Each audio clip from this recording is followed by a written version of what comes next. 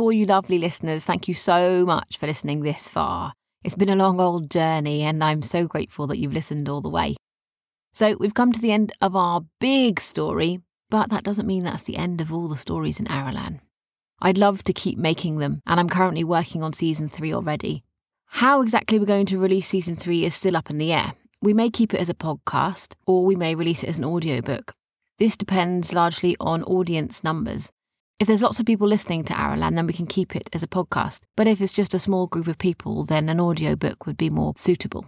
So, if you'd like to be put on a list and notified when our next season is out, in whichever form that may be, then please go to www.arralan.com. There you'll find a form where you can put your email address in, and then we'll know that you want to be notified once it's ready.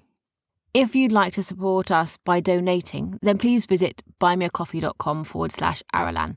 There you can leave a one-off or reoccurring donation.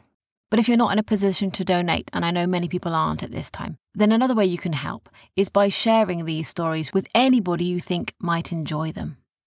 So, until season 3 is ready, thank you for listening, and we'll see you soon.